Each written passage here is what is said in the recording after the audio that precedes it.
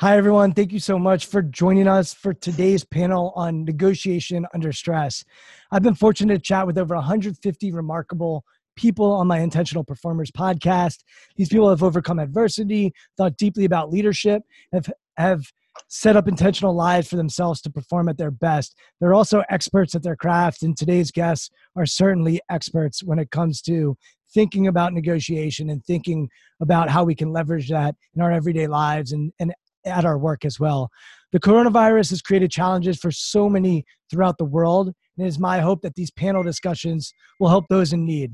While everyone on this panel has tremendous expertise, I also want to note that what we are going through is truly unprecedented, and there are many questions that the panelists probably won't have the answer to, and that's simply okay. This isn't designed to give you the answer to every question you have. Instead, it's designed to have you think deeply about how you can handle this challenging time. So with that, I'd like to start with Blake and have him introduce himself, and we'll sort of go from there. Thanks for having me, Brian, and thank you for everything you're doing. It's incredible. My name is Blake Barretts. I'm president and founder of the Institute for Athletes, which is a traditional sports agency. We represent about 30 NFL players, really in all facets of their life, contractually, marketing endorsements, branding initiatives, philanthropically. I opened it in 2009, and it's grown just really through referrals ever since. And we're trying to take a holistic, comprehensive approach to representing professional athletes. I think traditionally agencies have gotten kind of stagnant, and I don't know if agent's the right word, but I view us more as confidants, life managers, mentors. We treat it, like a family. We're not throwing a fishing pole out to anyone. We're really cognizant of who we bring in. They have to fit a certain niche for us, which is mature guys that want to be better on and off the field, guys that communicate properly, guys that want to be leaders. And it's been great. That's what I do, 365 days a year. And we've added some verticals to our business the last couple of years, but that's where I'm spending probably 75% of my time. And I'm married. I've been married 11 years. We have 2 small kids, a 4 and a 2-year-old that I'm sure will barge through that door any moment. And I live in Minneapolis. I know Brian, we went on a trip to Israel together 15 years ago or something like that, and stayed in touch. And now we actually, obviously we're friends, but we have a professional relationship too. Given his background, he works with some of our clients, and we have clients that are in the DC area. And I'm happy to be a part of this and happy to meet you guys. And one of these years I'm going to get to the shindig out east up at the cabin, and look forward to participating. Thanks, Blake. Bob, why don't you go next? Sure. Brian, thanks again for organizing this, and it's such a terrific idea. I'm Bob Bordone. I'm a senior fellow at Harvard Law School now, having just finished 21 years of full-time teaching at Harvard Law School, where I founded the school's negotiation and mediation clinic. I'm now working full-time, actually doing the work of negotiation in a number of capacities, sometimes teaching, many times coaching, sometimes facilitating complex negotiations, really across a whole number of industries. A lot of my attention has been, I think, by dint of being based in Boston, around healthcare. And the past 2 weeks have seen me doing a lot of coaching of people who are in urgent and challenging negotiations, trying to build a team and coordinate care in a moment of crisis. So it's exciting to be on this panel. I also met Brian not 15 years ago, but I met him on a trip to Israel about maybe 2 or 3 years ago, and really excited to be here. My parents are going to be so proud, and my dead grandparents are going to be even prouder that the first 2 panelists met me in Israel. So with that, I'm going to kick it over to Danielle, and she's going to introduce herself. Thanks, Brian. Also, thanks for having me and for organizing this. It's amazing to, that you're such a servant leader, always trying to provide support guidance, opportunities to as many people as you can, no matter what the circumstances. And I think, obviously, as everyone said, we're in a interesting time right now, and you really hit the ground running right away, figuring out how to provide some content and useful tools during this time. So thank you for organizing this and for having us. I did not meet Brian in Israel, but Brian and I also work together. He's worked with a number of my athlete clients over the years. I am an NBPA certified agent, so I represent NBA players. I'm also the executive vice president and a partner at FAME, which is Falk Associates Management Enterprises, David Falk's sports agency. I have been in the sports industry, specifically in basketball, for 20 years now. Started at SFX Sports in 2000 as part of the talent marketing division, handling athlete endorsements, marketing opportunities for the firm's athlete clients.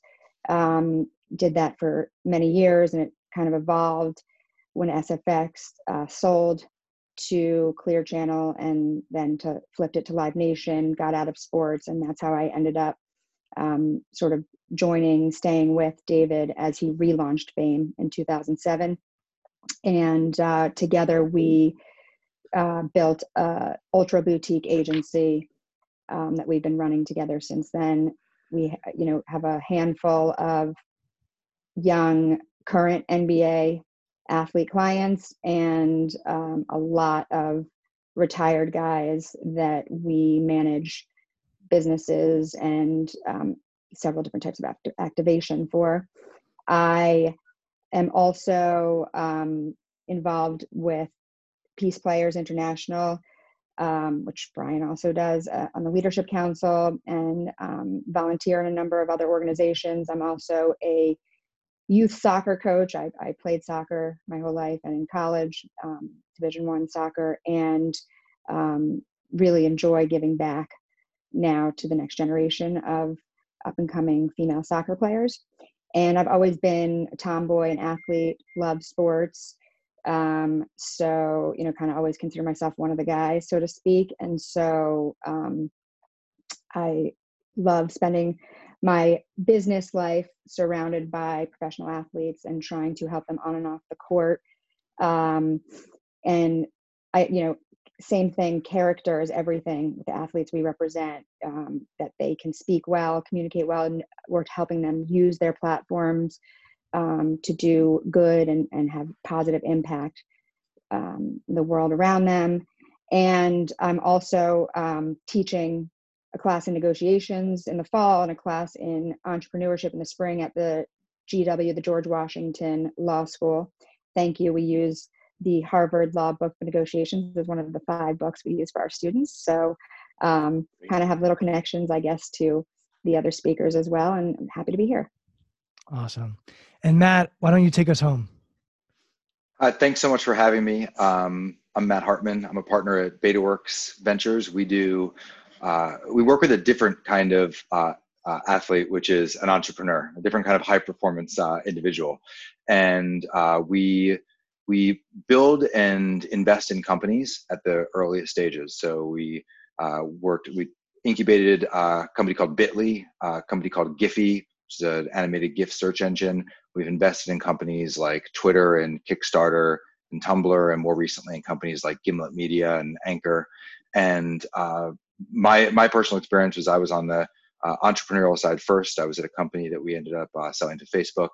And then I also built the technology platform for a big real estate company called CBRE. And then I built a business at the intersection of real estate and social media. I ended up licensing that to a company called Apartments.com before joining BetaWorks. And so my experience is really in negotiations in the context of anything from sales of products to sales of businesses to negotiating with founders when we're making an investment. And so I'm excited to learn from everybody here. And Brian, you're the person who really taught me that high performance individuals are in lots of different places, not just on the court or on the field. And so it's been interesting to learn from you. And I'm my hometown is the same as your hometown in Maryland. And so what's really cool about this panel that's different than the ones I've done up until now is I know all these people pretty intimately. And Matt's younger brother, Andrew, and I went to high school together. He's a little bit younger than me, and we were in the same fraternity in college as well. So I know of his family, and we won't talk about his brother on air. We'll keep that off air. But where I wanted to start was with Bob. And Bob, can you frame this conversation? Because you said you're in the middle of it right now. And so look, the timing of this, people are in crisis and people are dealing with tough decisions. And so talk about how you're using negotiation, how you think about negotiation, and how it's relevant to what people are going through right now. Sure. Thanks, Brian. So first of all, as someone who's kind of 100% work is negotiation, I see it everywhere. I see, anytime you're trying to influence anyone's choice, you're negotiating. And, when I thought about the title of this panel, I had kind of two reactions. One was, well, of course, this is a time of huge stress. But then I thought about so many of the people that I work with who would say the act of negotiation is necessarily a time of stress for me. Because many people get anxious and they worry about negotiation. What I would say that in a moment, at least from my experience, and certainly some of kind of the conversations I have over this past week, some of the things that come up more in times of stress that don't set you up as easily for a most optimal or successful negotiation is that you're operating often, with a very severe deadline. Now, deadlines can actually really help negotiations, but deadlines often create a lot of additional stress. You can also see a lot more short, hostile behavior. What's interesting about a moment like this, or any kind of stressful moment, is that there are opportunities for us to, I think, become our very best version of ourselves. But when we're tired, when we're angry, the kinds of little things that bothered you a little bit about your colleagues now are intolerable. And they come out more quickly. And so I think what can also happen is really good negotiators are always thinking about not just their interests in the moment, but what is it going to look like in 6 months, in a year, in 5 years, right? One of the things, even listening to the introductions that I heard the other panelists, talk about is caring about kind of the whole person of their clients and not just what's the best deal I can get for like this season. But I think in a time of crisis, right, our ability and interest to kind of see a longer time frame can also go away, right? Because we're panicked. So I could go on and on, but I would just say these are some of the particular, I think, features that I've seen. I'm happy as we get into this to kind of offer some of what I see as possible pieces of advice that we can bring to a stressful moment. I think these are, at least some of what can make the stressful piece kind of exacerbated in a negotiation. And Blake, you just went through and are still in the midst of free agency in the sport that you work in. Talk about what it's been like the last couple of weeks, helping to try to get your clients new contracts, and talk about the negotiation and what that process has been like for you under this environment. Yeah, I mean, it was a bizarre process this year. It's certainly a bizarre process for everyone. In our world, a lot of our free agent conversations, meetings have been going on for months, if not in some cases a year, where our clients are kind of prepared for what we believe the marketplace to be. And then, how they did during the NFL season this year affected ultimately their price. So we were prepared regardless. And then we went to the Senior Bowl and the Combine, and we have a lot of these face-to-face conversations that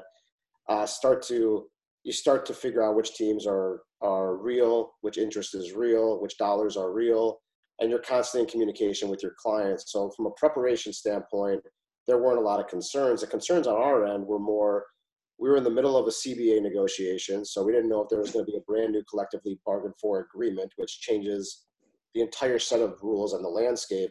And then simultaneously, I believe deep down that the NFL was probably going to push back free agency, and I know a lot of the teams did. So we were on a Saturday night, the CBA passed. Monday morning, 48 hours later, you had to be in tune with the new rules, which was almost impossible. It's a 575-page document. And then Monday, you could negotiate, and Wednesday, free agency was still open on Wednesday. For us, we had 6 or 7 free agents, so we could handle it. I think a lot of the teams were really panicking. And then there were different rules within the teams. Some teams were keeping their facilities open. Some teams were closing them.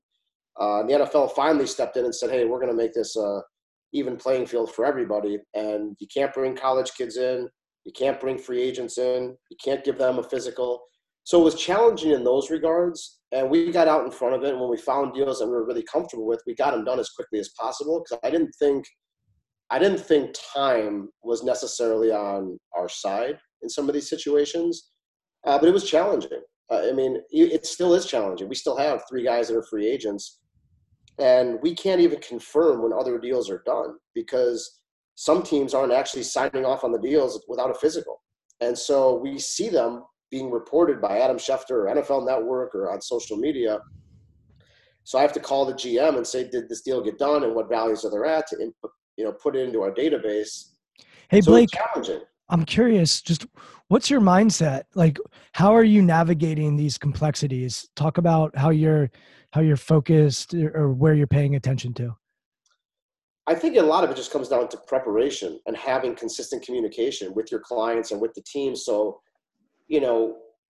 coronavirus was a surprise, but once free agency started, a lot of those things weren't surprises. So for us, it was business as usual. And again, we could handle it for 6 or 7 guys. For an NFL general manager that has to figure out where they're at from a cap perspective, understand the new rules, which guys they want to retain, have simultaneous offers out to different players because you have to fill out a roster is significantly more challenging. And I don't think a lot of them are dealing with it well. The NFL historically is fairly antiquated, not that progressive, technologically challenged. They're struggling right now. They don't know how to operate. For us, it was, in a weird way, it was kind of business as usual. And in some cases, we kind of had a leg up because the guys that we had that were free agents are, guys that are talented, high character guys, captains of the team, not a lot of concerns, whether character or health related or injury related. So it took a lot of the things that were difficult to navigate off the table for us. That's not because I'm the smartest guy in the world. It was because we got lucky with who our guys that happened to be free this year are. And Danielle, I saw you go ear to ear with a big smile when Blake said the word preparation. Preparation. Yeah. Why was that smile so big for you? So for me and any of my students who ever end up watching this can attest to this. Whenever I teach negotiations, talk about negotiations, live in negotiations, the biggest thing for me is preparation. And I think when you talk about principles of negotiation, different styles, the stages, preparation plays into all of it. And how you approach the entire preparation process, in my opinion, impacts everything in terms of the outcome of a negotiation, no matter what kind of negotiation it is. And so if you can master the preparation stage, I believe that's what makes for a successful negotiator. And with that means anticipating the other side's potential arguments, their potential interpretation of relevant comps in the marketplace, which may not be the comps you would have identified, but in the preparation stage, really trying to cover all bases, trying to really think outside the box, put yourself in the other side's shoes, really take on their perspective. Everything Blake said really resonated with me and is much of what I live and breathe in terms of approach to free agency and also to the recruiting process.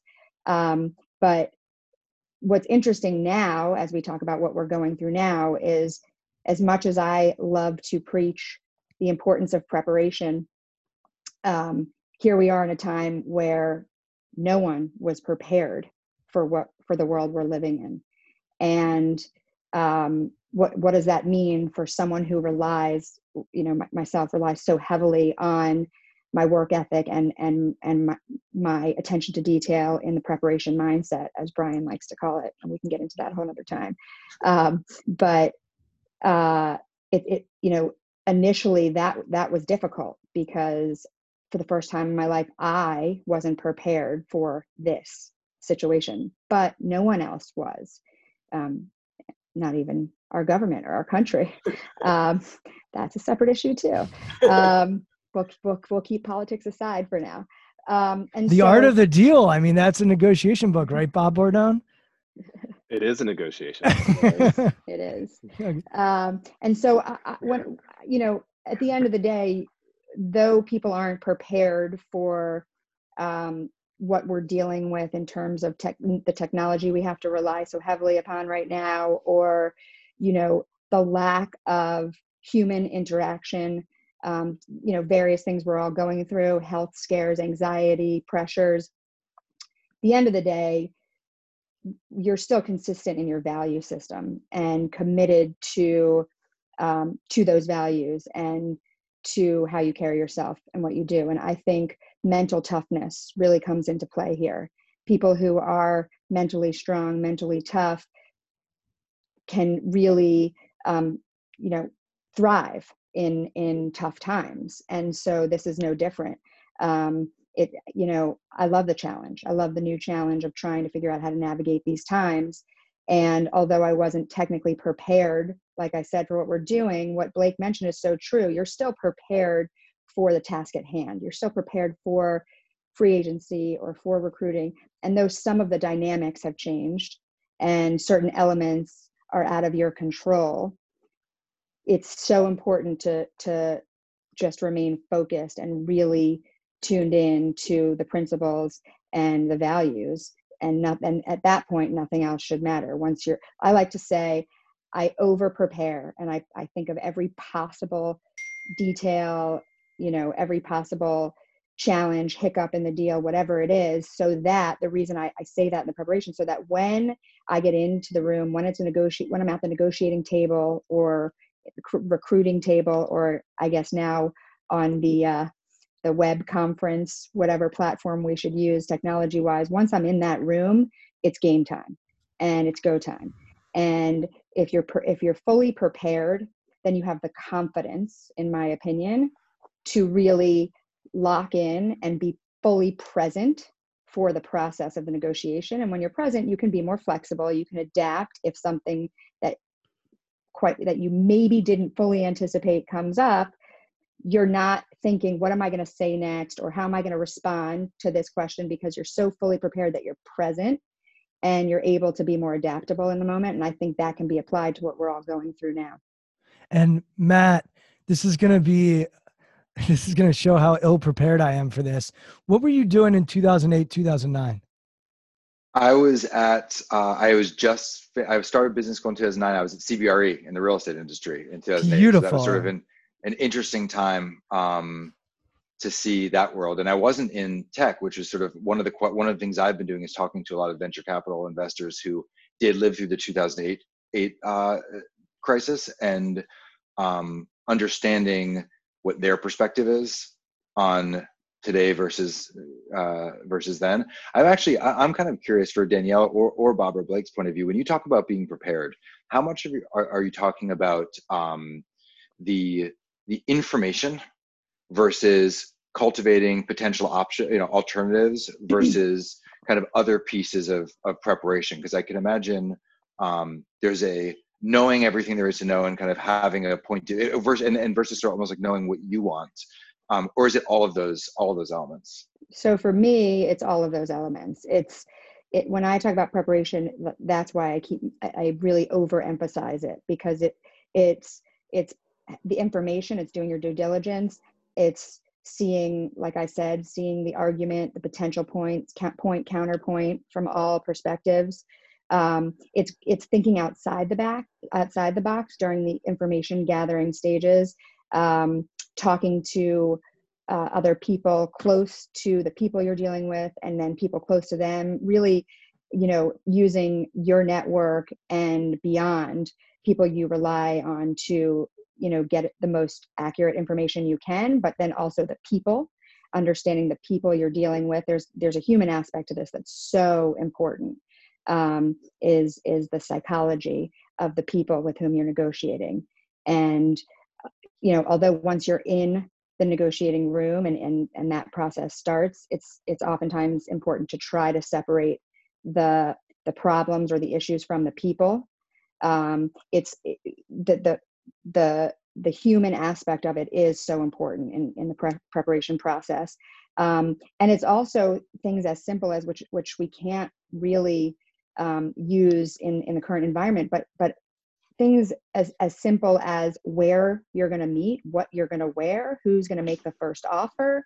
All of these things are part of the preparation process for me. And for me, in a free agent negotiation, in a recruiting meeting, whatever it is, the preparation stage for me lasts so much longer than just, okay, I got to sit down for the next few hours and prepare for this negotiation. For me, it's cultivating relationships and maintaining relationships over a long period of time leading up to a negotiation that it may not even be for a specific negotiation, but in my world, in Blake's world, we're dealing with the same GMs and owners time and time again, right? It's a long horse race. You're going to have to deal with these people for multiple negotiations over long periods of time. So it's really, for me, when you're not in free agency or you're not in a particular negotiation period, you're always in the preparation stage because you're always maintaining the relationship. So you really have a good rapport with the people you're going to end up dealing with when it does come time for negotiation. And so now in these, in the current, in our current situation, you're preparing for, so I'm not in free agency like Blake, but this is recruiting time, and we don't even know what's going to happen with the NBA draft yet. But you lose the NCAA tournament, which is huge for basketball. And for me in recruiting, being able to connect with the individual, with his family, with his advisors, with people around him, that's where I excel. I can get in a room, and part of the preparation is over a long period of time, getting as much information as I can about this prospect, his family, etc., so that by the time I ever meet him, I know as much as I possibly can, and hopefully more than any of the competition, about this individual and why he might be a good fit for our agency, and how I can, what the value add is on my end to differentiate myself from the competition. And so much of that for me really relies heavily upon that human interaction and being able to have a genuine connection with the individual, his mom, whomever in the room. And so now when you take that away, and for the first time ever, we're having these, Zoom, Google, whatever platform, online recruiting pitches, it really changes that aspect of the preparation stage, because you're removing all of the opportunity to have a human interaction. And how do you do that? And how does that look different? And you, at the end of the day, you're on a screen, but you still have to try to find that same way to connect without being physically present in the same room. And Bob and Blake, I'm going to just pause you for a second because I don't want Matt to get off the hook. I appreciate your curiosity, Matt, but I want to get your perspective because it's different from the other panelists. So you're at CBRE during this time of crisis in the real estate industry. So you have that experience. You also have the experience of negotiating and trying to get terms for your business and for something that you create and selling it. And now you're on the other side of it. And by the way, shout out to Bitly, which is one of the companies that you talked about. I use Bitly to put the links out for these conversations. It's an amazing, amazing tool for those that don't know. But yeah, I use it all the time. Yeah, it's awesome. So when those three areas, I'm just curious to get your perspective on the negotiations that take place when you're wearing those different hats, and if they're similar or if they're different, and what that experience is like. Yeah, I mean, I view those negotiations as being actually pretty similar in terms of kind of the preparation, in terms of, I mean, what Danielle was talking about was almost what I would think of as like sales, but it's also to Bob's point, these are everything's a negotiation in some way, right? To me, when I look at the difference between some of these things, it's actually, maybe this is a more introspective way to look at it, but the things that have changed in those are really my approach to negotiating versus, and I wish I had taken the same approach when I was looking at helping a company sell or making an investment in a company that I took when I was negotiating an agreement to potentially sell my company. And I think that when I look at the thing that resonated with me was thinking about, even small things like making the first offer there aren't hard and fast rules, right? It's sometimes you have enough information that it makes sense to make an offer, and sometimes you don't have enough information, in which case listening is almost always listening is the most important thing. But to me, the thing that changed through all those different types of negotiation was actually just my approach. I think to what I learned, I think the other thing that Danielle said that resonated with me was just having the repeatability of having multiple sort of multi-turn negotiations is really different than doing a one-off negotiation. And if you're in an industry where you're, as an investor, we do like, I don't know, 20 deals a year. And so it's a lot of investments we're making. And if we have a reputation it's a negative reputation, we're trying to kind of eke out that last thing. I'm sure we can get it, right? But then our reputation is going to suffer, and people are going to approach us that way. And I think a lot of these reputations are individual as much as they are as firm related. So I think one thing I've learned is trying to be a good communicator while negotiating, which means talking but also listening a ton and really understanding what people want. Two is, to the extent that I can, I really try to, and this changed a lot for me. I approached early negotiations in my career withholding information, right? Really being scared about getting taken advantage of. And what I learned was there are some times where it makes sense to obfuscate some information. For example, saying, here are my order of my priorities, but not necessarily here's the most important thing to me, or here's not how that is. Here's a way that I'm thinking about doing the deal. I mean, I'll give you a quick example, which is we made an investment in a company, and often when you have follow-on investments, there's sharp elbows to the table. The lead investor coming in at the next round wants to make sure they can get all of the investment they can get. Other people, once a deal is happening, now want to invest where they were sitting on the sidelines before. And my approach now is to really share my intention with the founder. Here's what we're trying to do. I want to make sure we have X% ownership in the company, and my back of the envelope calculation is that this is the dollar amount that's needs to get me there. But I'm really flexible on the dollar amount as long as we can get the percentage. A lot of other investors feel the opposite way, and their approach is they really need to make sure they put this much money to work. And we're in that particular case, you might be able to expand the pie, where if you don't give the person the information that of your actual interest, they may try to solve for your sort of the interest that you're feigning versus just sort of sharing your goals. And so all things being equal, I try to optimize for just sharing as much information as I can, because I think that will help the other person take my actual interest into account. And Bob, I see you nodding your head over there. What's your perspective on what Matt, and you were going to also comment when Danielle was chatting, so I cut you off, but give us your perspective. Yeah. So, I mean, everything both of them say resonates, very much with me, very much with really the research. I mean, I was, nodding, Matt, when you were talking about sharing information, right? I mean, we know from research that the way you find the biggest possible deal is under conditions of what is called FOTE, full, open, truthful exchange. Now, the reality is in any negotiation, the more information you share, the more open you are to getting exploited, because as you were indicating, right, if someone knows the most important thing is X, well, then they could hold out and get everything they want and then give you X. And so I think the tension is always, how do we find ways, set up a process where each of us can actually share information about our true preferences with some sense that the risk that the other side is going to take advantage of us is going to be minimized, because the more we get those true preferences out there, the better we're going to be at finding creative outcomes to make them happen.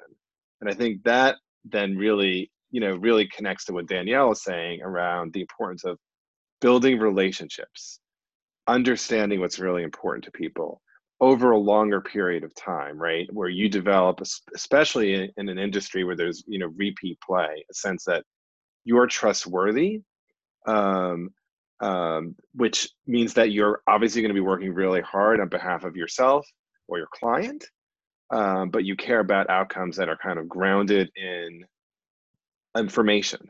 And so, the question you had asked earlier, Matt, about what do you mean by preparation? To me, I think about it in a number of domains, right? One domain is absolutely facts and figures.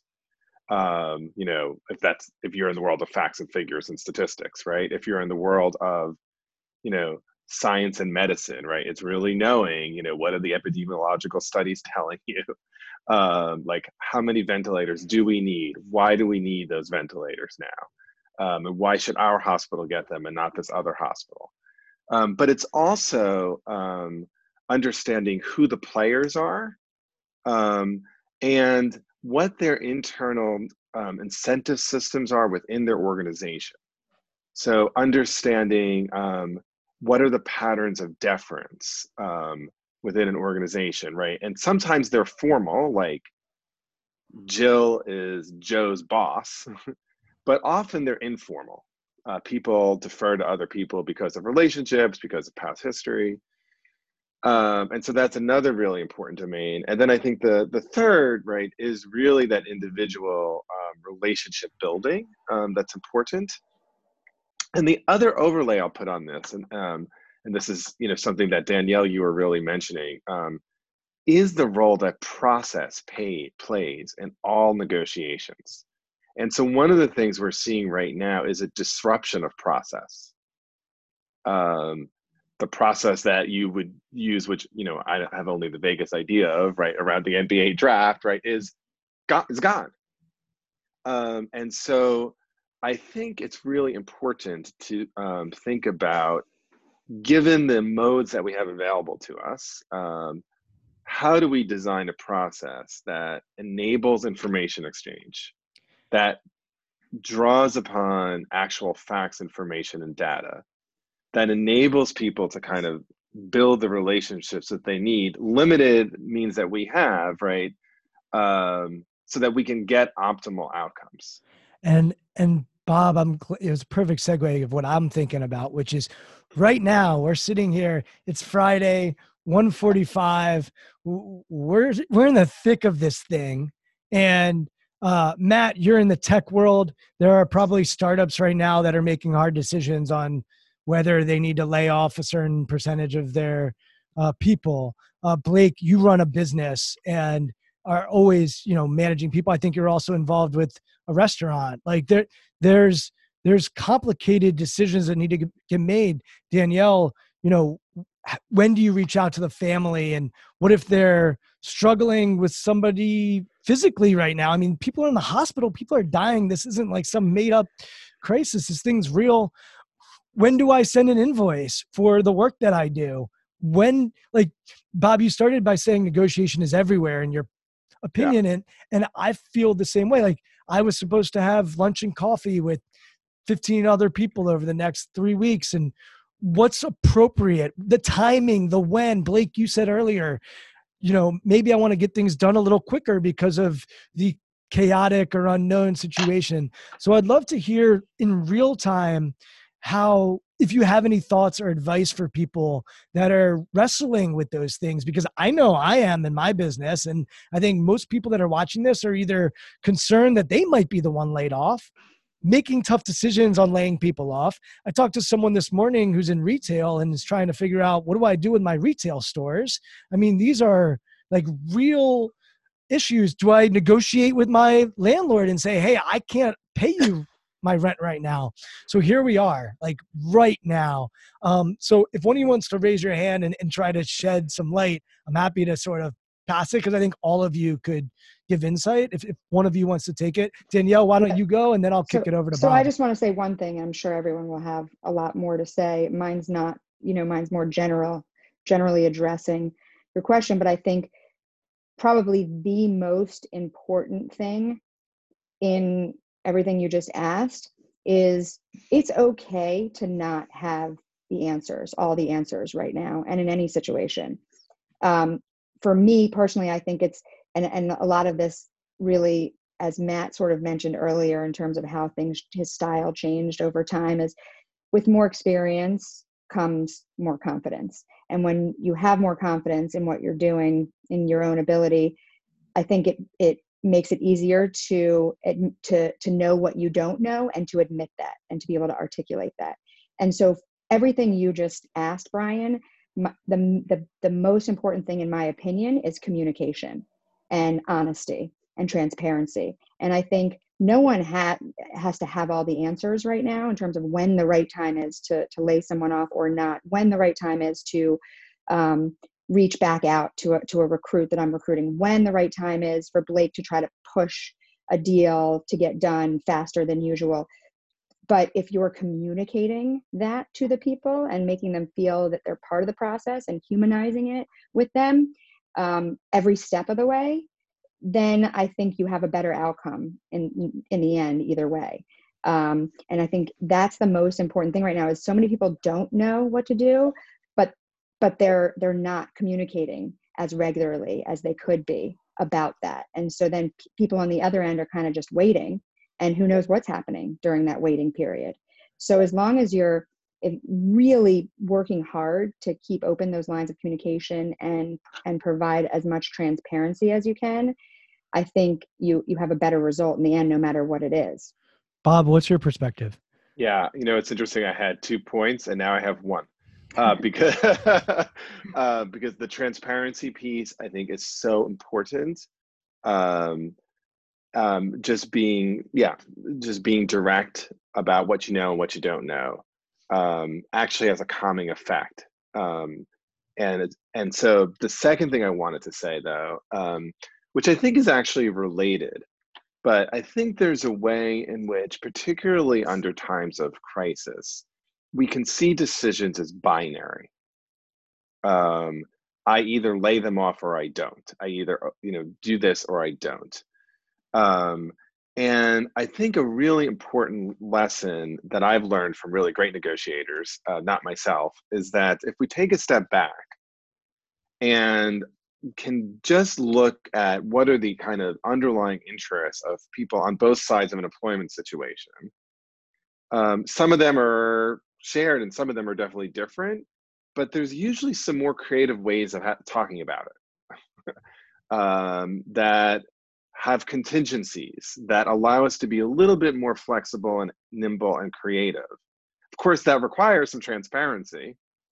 But I think if we feel that we're stuck with an either yes or no, on or off, we lose a lot of possibility that negotiation can really bring to the table in a moment like this. And Blake, you live in a world where it's very transactional in nature. Even though, yes, you want to build the relationships over the long term, you're signing a 3-year deal, and that's the terms. What have you learned over the years? What's changed in your style or your approach in how you handle negotiations now and maybe how you used to handle it 10 years ago? Honestly, I don't know if my philosophy has changed much.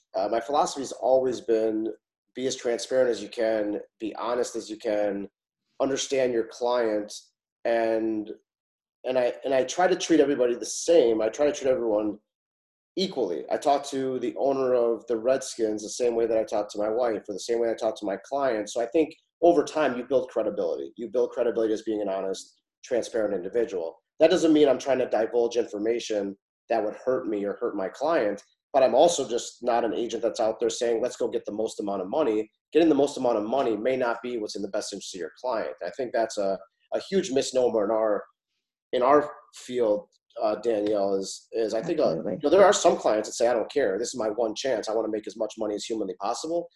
But I try to convey to players that, let's figure out what's important to you, because especially in the NFL where the contracts are not fully guaranteed, you have a short shelf life.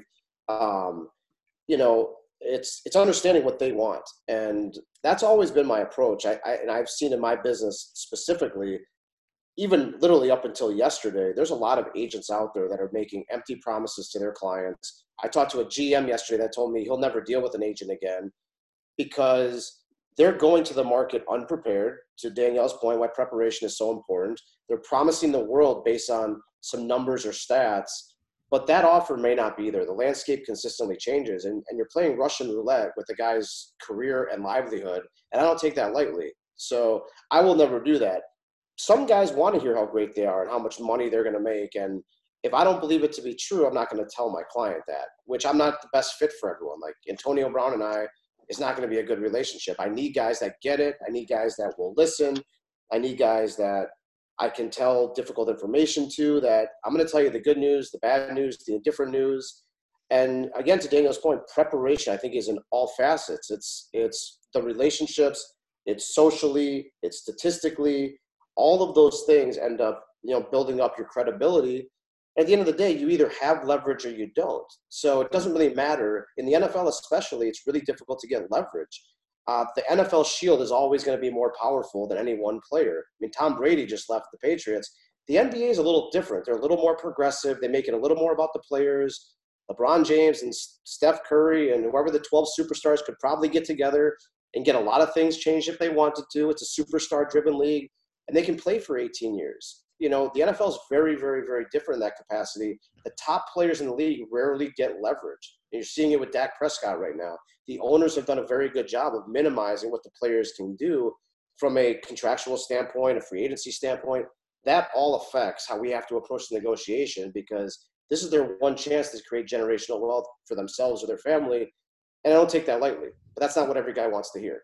And there's a common thread that you all have hit on, which is empathy. Blake, you're saying, hey, what's best for my clients? And then it's my job to help them get what they want. Danielle, you talked about working with, people over a long period of time and trying to figure out how it can be a win-win, basically. And Bob, I know this is something I've seen you in action doing workshops on negotiation, is really understanding what does the other person want.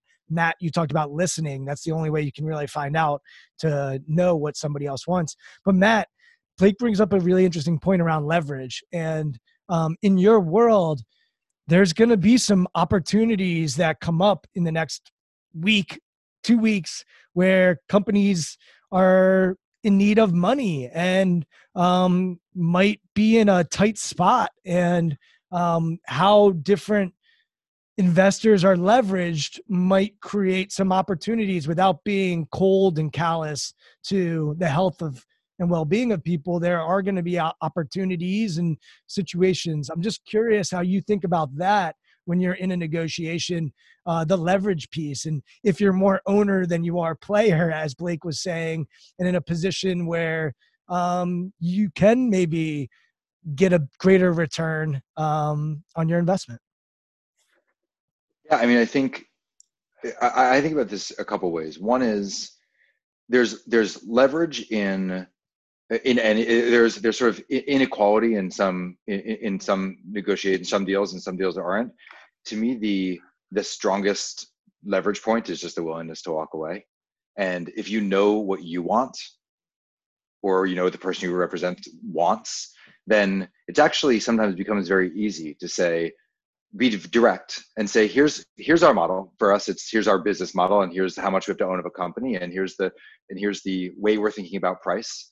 And because a lot of the times the conversations are about price, or about deal terms, and being comfortable saying, look, this is our model, and I've had founders come back to me and say, I say sort of, here's option A and option B, and we're indifferent between these two. We think this one makes sense for you, but up to you. And that's often a way to kind of communicate both indifference and willingness to walk away if it's not one of those two options. And I've had founders come back to me and say, even when they didn't like the option, say, you're very clear with how with how you were thinking about it, and gave me the choice to be able to kind of look at what would let me kind of, if I wasn't necessarily showing you all of my cards, let me kind of privately look at my cards and say, okay, based on this, you're indifferent between these two things. Here's this one makes more sense than this one. But I do think that there's companies we're looking at now that are in very strong positions with people being quarantined and their user numbers are going up, and they're saying, look, our deal's closing this week, and so we can say, this is and it's at this price, and we said at that price it doesn't make sense for us. I understand why it makes sense for you, and if you're gonna, in our world, it's like we're gonna raise a small amount at a very high valuation. I think that there are pros to that, but there are also cons to that as we come out of this. And will you be able to raise the next round and grow into that valuation with such a small amount of capital? I'm sure there's similar things in sports negotiation, where you're sort of saying, okay, well, do you really want to optimize for that? The example of, is your goal actually to make all the money? Is your goal actually to limit your dilution in the startup world? Or is your goal to put yourself in a really strong position going forward to have the options that you actually value? One other comment I wanted to make was that I thought that I think right now in sort of coronavirus quarantine world is in many ways a great equalizer. So if you don't have the NCAA tournament right now, you're missing a whole bunch of data. If you don't have a draft, then you're missing a whole bunch of process. Similarly, in startups, normally we expect to meet with somebody in person, and so that gives a tremendous advantage to people who live in Silicon Valley. All of a sudden, a VC doesn't actually know whether they're talking to somebody in Paris or in California or New York. So in many ways, it's an equalizer. So there's pros and cons, I think, to it. And then the other thing that you guys, I think was a common thread everybody mentioned was the value of integrity. And people think about integrity. When I used to growing up thinking, so this is a good thing. Inherently, it's good, but it's also actually a competitive advantage. It's mathematically makes sense to be more honest and to share more information and to listen to people, because you'll get that reputation, and then people will trust you. And trust is a currency in negotiation over long term. So in an effort to act with integrity and respect all of your times, I'm going to just close by asking each of you to share any advice quickly, and also where people can learn more about what you're up to. I know all four of you are tweeters. All of you are on in the Twitter sphere, whatever it's called. Some of you more than others, but I know all of you live there. And so let people know where they can follow you on social. And if you have any insight or advice, a nugget that you want to leave people with. And I could do this for another 2 hours, but that's me.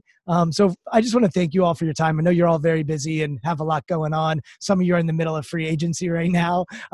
Others of you are in the middle of deals and, creating coursework or working on a bunch of other stuff. So I want to thank you all for being here. Thank you all for your friendship. And Bob, why don't you just let people know where they can find you and any last second insight that you think people would enjoy learning? Sure. And thanks again, Brian, and everyone for doing this. I've learned a lot about negotiation today, which is great. So yeah, you can find me I do tweet. For a while, I was tweeting a lot of politics, but that kind of ended. So you can find me at Bob Bordone on Twitter, or my website, which is really easy, bobbordone.com. And the thing I wanted to just share, a lot of this conversation has been about deal making for obvious reasons. A big part of negotiation, though, is also resolving and managing disputes and conflicts. And I think this is a moment where we see a lot of wonderful human action happening around people coming together and helping each other. I think, unfortunately, there's going to be, in fact, inevitably, a stream of conflicts that are coming now and that will flow from this. And a lot of the tools and skills we're talking about around deal making actually apply in conflict management. And I think my hope is that I will be able to, as this moves forward, to help parties who find themselves in conflict situations, needing some help either strategically thinking about it or maybe working with people on other sides of the conflict, to really see this as an opportunity to actually build the bridge and be creative, and not just kind of hunker down and defend. And so if people are interested in that, it's a topic that's quite close to my heart.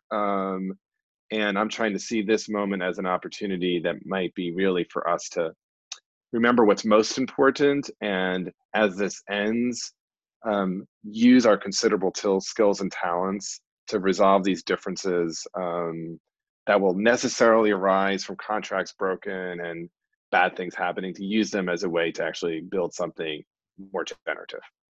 Awesome. Thanks, Bob. Blake, why don't you go next? Yeah, thanks again, Brian, for putting this together. I learned a lot, and to each of you individually, congratulations on what you guys have built. It's impressive, and hopefully get an opportunity to stay in touch. So I appreciate all you guys and Brian for putting it together. I don't even know if I know my handles. My Twitter at Blake Barretts. That's his last name. And then their website. I never know if your website is up and running or not. But your Team IFA. But is your website even up? He loves Twitter. Blake has been on it more recently than I am. I have no idea. Yeah. Blake and Bob both like tweeting, and well, Bob mentioned politics. Blake doesn't hold back on his tweets either. There's not a big filter in Blake. Sometimes I read Blake's tweets, and I'm like, dude, are you sure that's what you want to put out there? But Blake doesn't sugarcoat and doesn't hold back on some of his thoughts and opinions. I get like interventions from my office being like, can you tone it down a little bit on Twitter? I'm like, I try, and then like after 3 months, I have a relapse, and I put something out there again. Danielle, go ahead, Blake. Any other thoughts? No, I guess overall thoughts. I think just during this crazy time, I think it's important just to help small businesses, local businesses, just in general. I think that's a key driver to our economy and people keeping their jobs and whatnot. So I think that's really important as much as humanly possible. I've certainly helped Amazon plenty, but I'm going to try to help as many local businesses as I can. And from a negotiation standpoint, I just think it's important to be tough but fair and be transparent and be honest. And I can't remember if it was you, Brian, or Bob, but someone spoke a lot about communication. Danielle, it might have been you. Communication is key, and whenever I see issues, 90% of the time it comes from a failure or lack of communication. Communication can solve a lot of things, and you can be a great football coach, but you could be a terrible communicator. You could be a great GM, but be a terrible communicator. You could be a great wide receiver, but be a terrible communicator. So all of these things, in my opinion, come down to how you communicate, and to communicate with a wide array of people, you have to be able to adapt to different personalities, and that's going to ultimately lead to better results. In my opinion, I'm not the expert. I wasn't fortunate enough to go to Harvard, so I'm not the expert. Well, Blake, you're not just surrounded by Harvard. I didn't mention Danielle went to Penn. Matt went to Penn too, right, Matt? Yeah, so we got Ivy Leagues around us. And Bob went to Dartmouth before. My real love is Dartmouth, Harvard. actually. Yeah, he got too many Ivy Leagues. I'm going to be tweeting something to the incoming Dartmouth class of 2024 shortly. So awesome. And Blake's a dummy. He went to Tulane and then went to Wisconsin, right? Correct. So he's just really dumb. Yeah, just so we're clear. Danielle, why don't you go next? Yeah, thanks again for doing this. I really enjoyed the conversation. Love what each of you are doing, and actually hope we can keep in touch after this, because I have some follow-up questions for each of you, actually. But I'm on Twitter, dcantor22. I'm on LinkedIn. I'm definitely reachable. I try to respond very quickly to as many people as I can. I think during this time, as I mentioned before, and Blake just touched on again, the importance of communication and the importance of staying connected with people. And it's so interesting because I always like to talk about the need to disconnect in order to connect, to disconnect from technology and from distraction in order to be fully present and connect in person with people. I didn't mention earlier that I'm also a wife and a mother. In my introduction, I kind of forgot the most important aspects of my life. I have 2 daughters and a wonderful husband, and obviously I have a lot of travel, a lot of demands in my career. And when I first had kids, my daughters are now 9 and 7. It was quite an adjustment, because I am an A++ individual, driven, motivated. hold myself to very high standard. And it was hard because I wanted to be the absolute best, both as a mother and in my career. And what I learned, what I was able to do, I think, to get to a better place to have that balance is when I am with my family, I am fully present and with my family. And so it's quality over quantity. I may not be there all the time, but when I'm there, my clients know that they may have to wait for a minute unless it's an emergency, and vice versa. Once I go and I'm on a business trip or I'm with my clients, then I'm fully present and fully there for them, and my family understands that. So I think it's so important typically to put your phone down when it's family time. Put the phone down when you're having an important conversation with a client or with a colleague. Here now, what we're going through, ironically, we are relying so heavily on technology in order to stay connected. So I think the challenge is how we do that in a meaningful way, and maintain that genuine interaction with people when technology is involved. And I think it's really important to stay disciplined and to stay connected with people during this time, because when you're home in quarantine and just adjusting to this new normal, not leaving the house, not going into an office, it may become more and more difficult to stay connected and to maintain those lines of communication. And so I think we have to try even harder just to check in with people, to empathize with people, and most importantly, to find a way to add value, whether it's identifying one person and finding a way to add value to that individual's life and what he or she is going through right now, or to find a way based on your skill set or on your position, whatever it is in life, find a way to add value based on the current situation. And when you can do that, I think there will be long-term dividends once we all come out of this. And I think that can be applied to any aspect of life anyway, in terms of differentiating yourself by adding value. And adding value doesn't always mean being the first to speak up or the loudest. Oftentimes that means listening. Like Matt said earlier, it means being the best listener, because that's the way you can add value at that particular time. So I think stay disciplined, stay connected, and over communicate during this period of time, as we're all navigating these sort of uncharted territories. Thank you so much, Danielle. Matt, take us home. So I'm Matt Hartman on Twitter. So we're sharing our Twitters. I'll stick to negotiations specifically. I think that negotiations is one of the few things where academia and practical life have very quick feedback loops. So you can watch an article, you can read an article about it, you could read a book about it, you can watch a quick YouTube video, and you will see opportunities to apply that immediately and practice it. And practicing actually helps. I think that's such a fun, exciting part of specifically about negotiations, is that it's just present everywhere. So